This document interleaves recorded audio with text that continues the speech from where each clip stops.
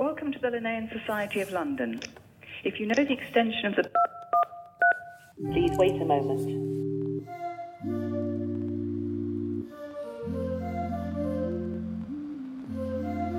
Welcome to the pick of the month for January.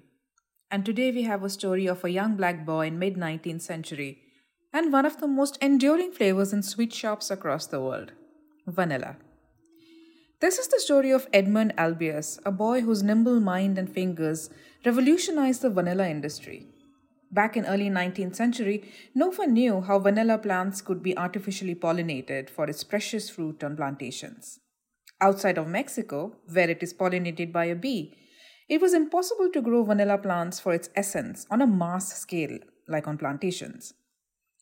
But a 12-year-old boy who was born into slavery in 1829 on Reunion Island was meant to play a pivotal role in the popularization of vanilla in the world. Edmund was sent to work with Ferriol Bellier Beaumont on a plantation at a very early age, like they used to in that time. Bellier Beaumont taught Edmund all about the study of horticulture and botany.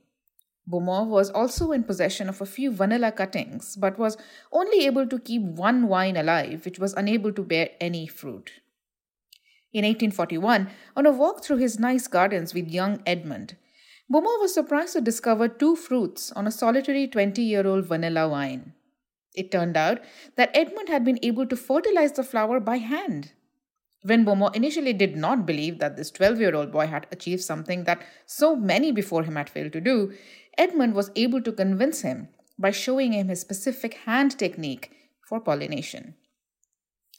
Beaumont was ecstatic, and soon planters arrived to learn this new technique. And before long, Reunion Island was able to transport 2 tons of vanilla beans back to France. By 1867, this had increased to 20 tons, and by 1898, 200 tons. By the late 19th century, Reunion Island was outstripping Mexico as the world's largest producer of vanilla. Now, this story would have ended well if Edmund had seen some recognition or indeed remuneration for his extraordinary discovery. But in line with times in the 19th century, Edmund received nothing and died in penury and misery. To add insult to injury, historians and botanists cast doubt on whether Edmund could have even done it. While Edmund probably wasn't the first to come up with the hand pollination technique, it is evident that there have been other concurrent discoveries.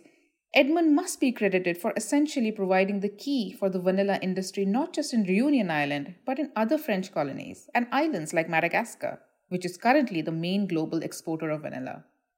But in all, Beaumont persistently defended Edmund and his work, and he said that Reunion Island owes Edmund a debt for starting up a new industry with a fabulous product. And indeed we all do, every time we enjoy something steeped in the sweet notes of vanilla. The life story of Edmund Albius is both triumphant and tragic. Had it been a different time, Edmund might have retired a millionaire with his face on thousands of vanilla packs. But he was robbed of any recognition or regard that is owed to him. But he lives on in these stories, and this much we owe Edmund Albius, the vanilla wizard. This blog was written by Leanne Melbourne, who used to be in my position at the Linnean Society of London. You can read the full story on our news pages on our website. Our staff, which includes our collections and library staff, regularly write biographies of little-known personalities with large contributions to natural history. Every month starting now, I will highlight one story from a wide-ranging collections and research.